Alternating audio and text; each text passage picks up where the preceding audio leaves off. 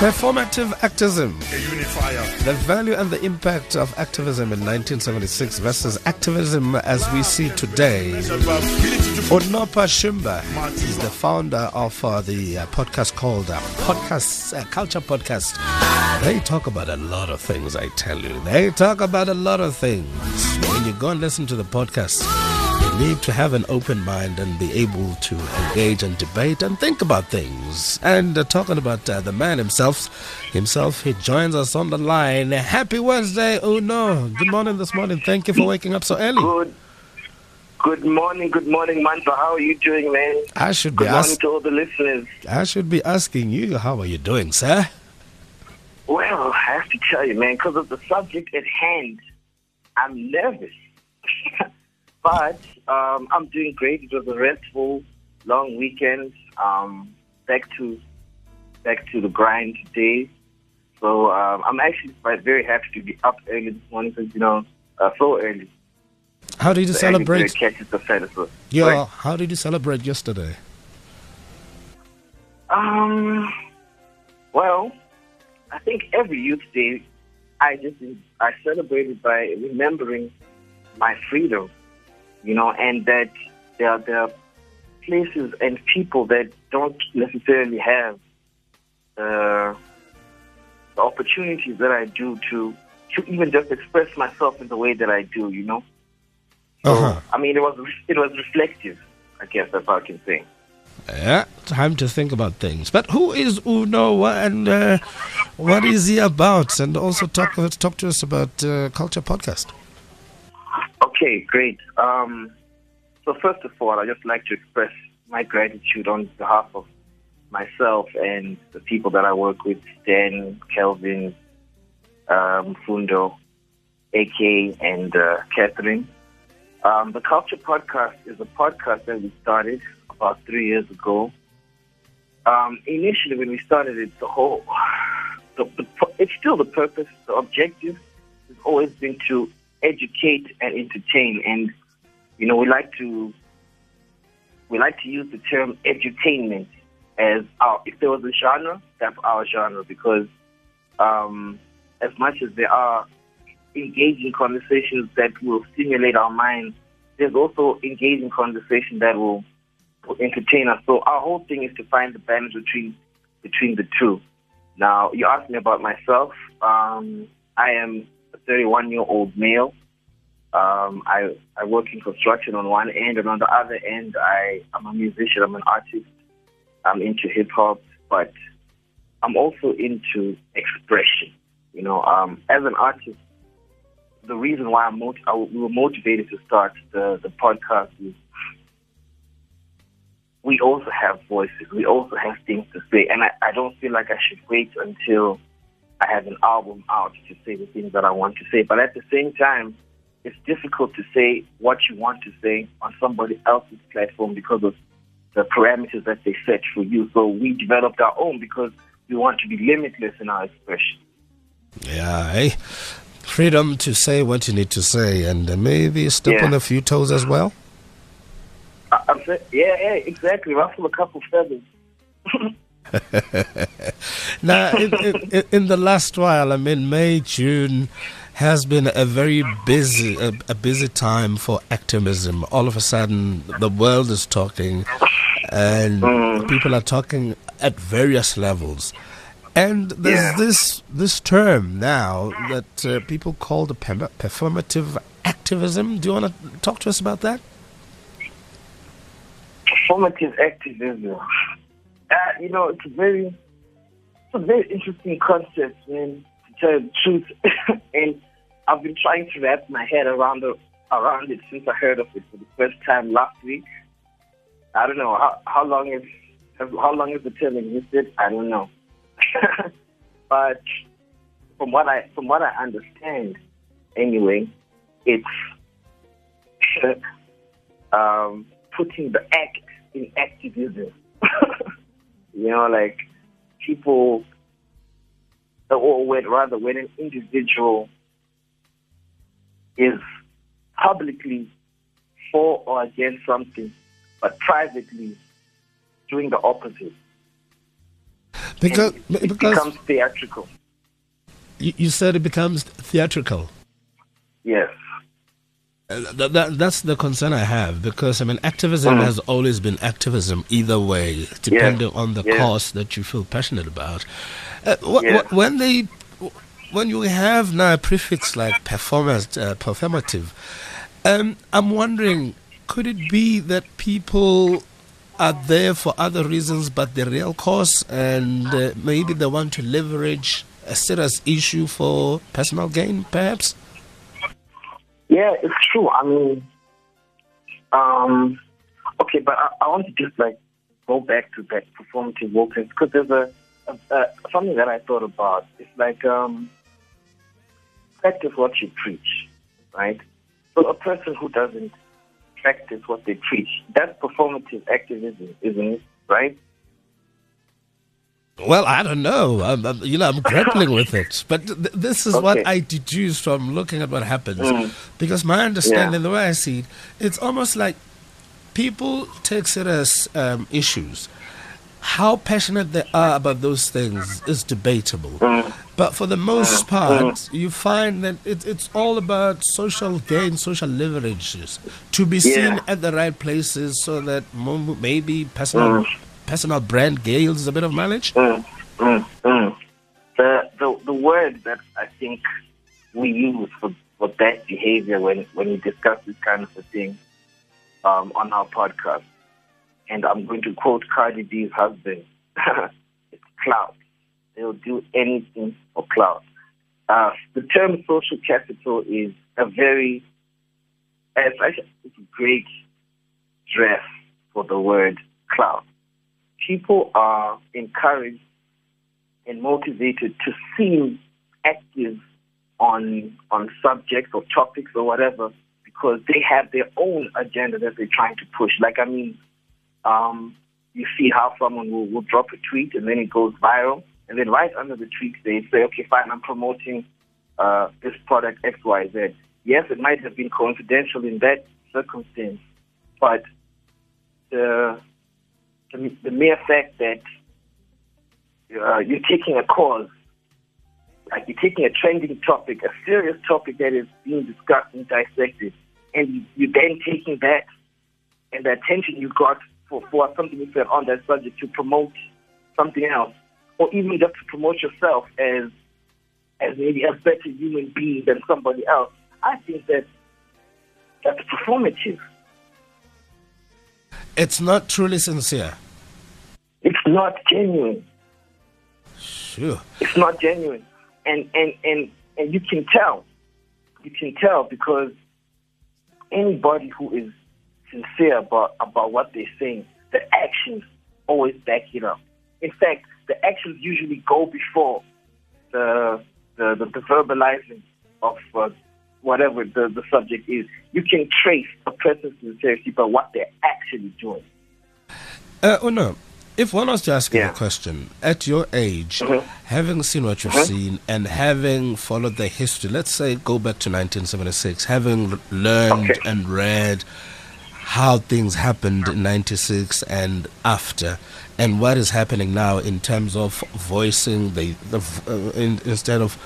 terms of amplifying the voice of the youth, and in terms of highlighting some of the issues that we need to address. How do the two compare for you? It's very hard to compare. 1976 was how many years ago, right? And we look at how the landscape of the world in general has changed. And then we look at how the landscape in South Africa has changed, right? And there have been so many technological advancements and so many different trends in thought. So much has happened, right? And with all these things that have happened come differences and division, right? Now, if it's my opinion, and anyone can correct me if I'm wrong, my opinion is that it is harder to get people today for one cause, to fight for one cause than it was back then, because today, due to my access to information, the books that I've been reading, etc.,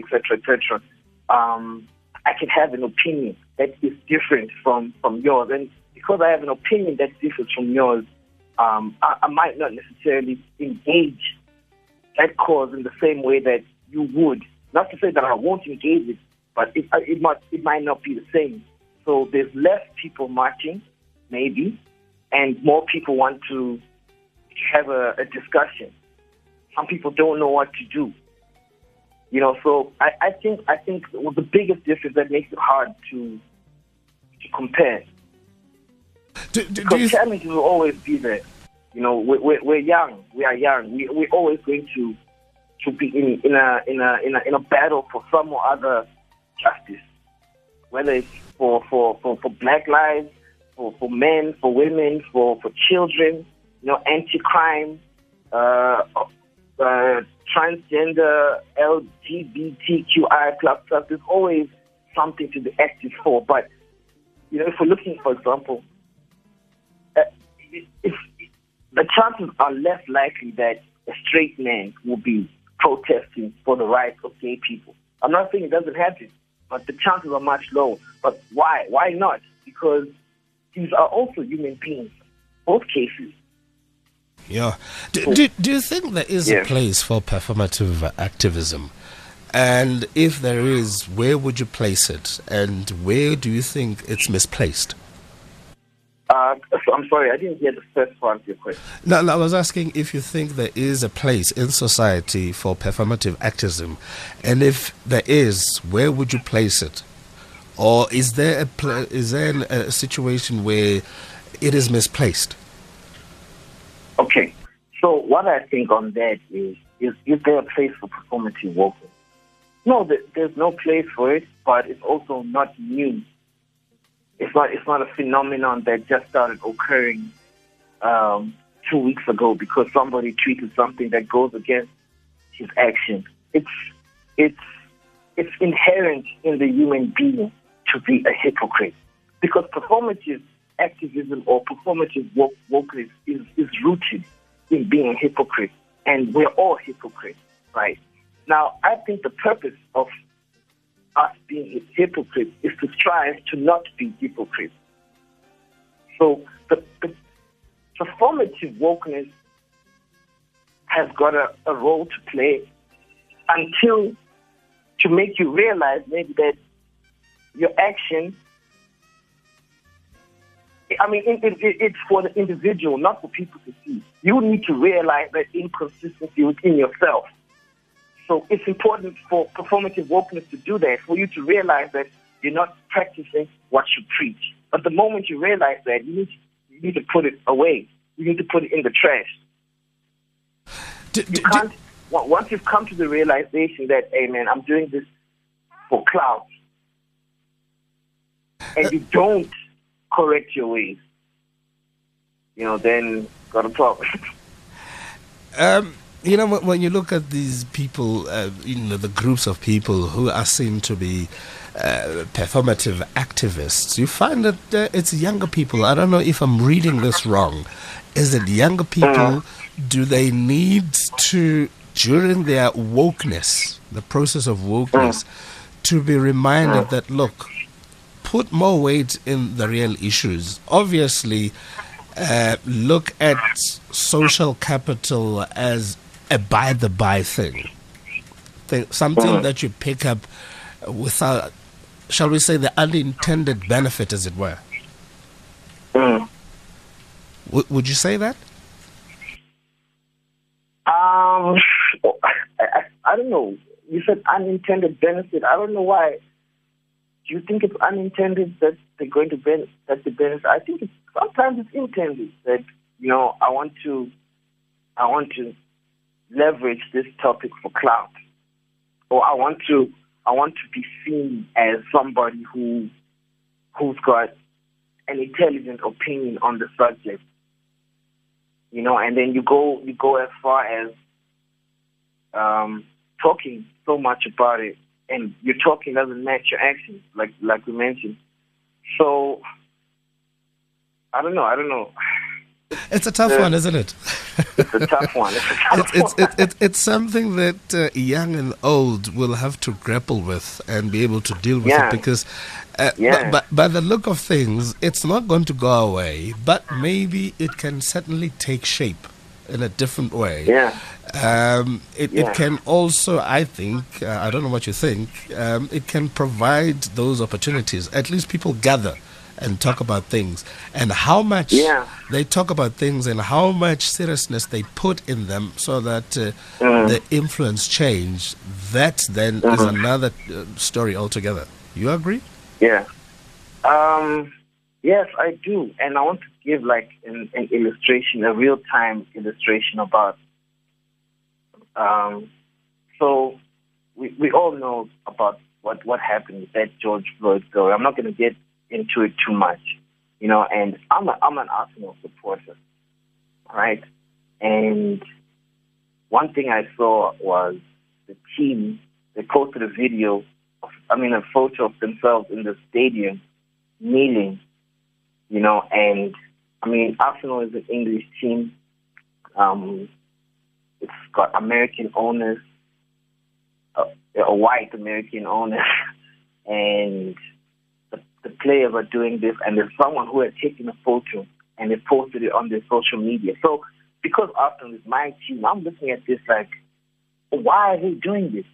Are they really in touch with the struggle of George Floyd and Black Lives Matter, or it's just because they don't want to feel left out because Liverpool did it the day before? And then I read,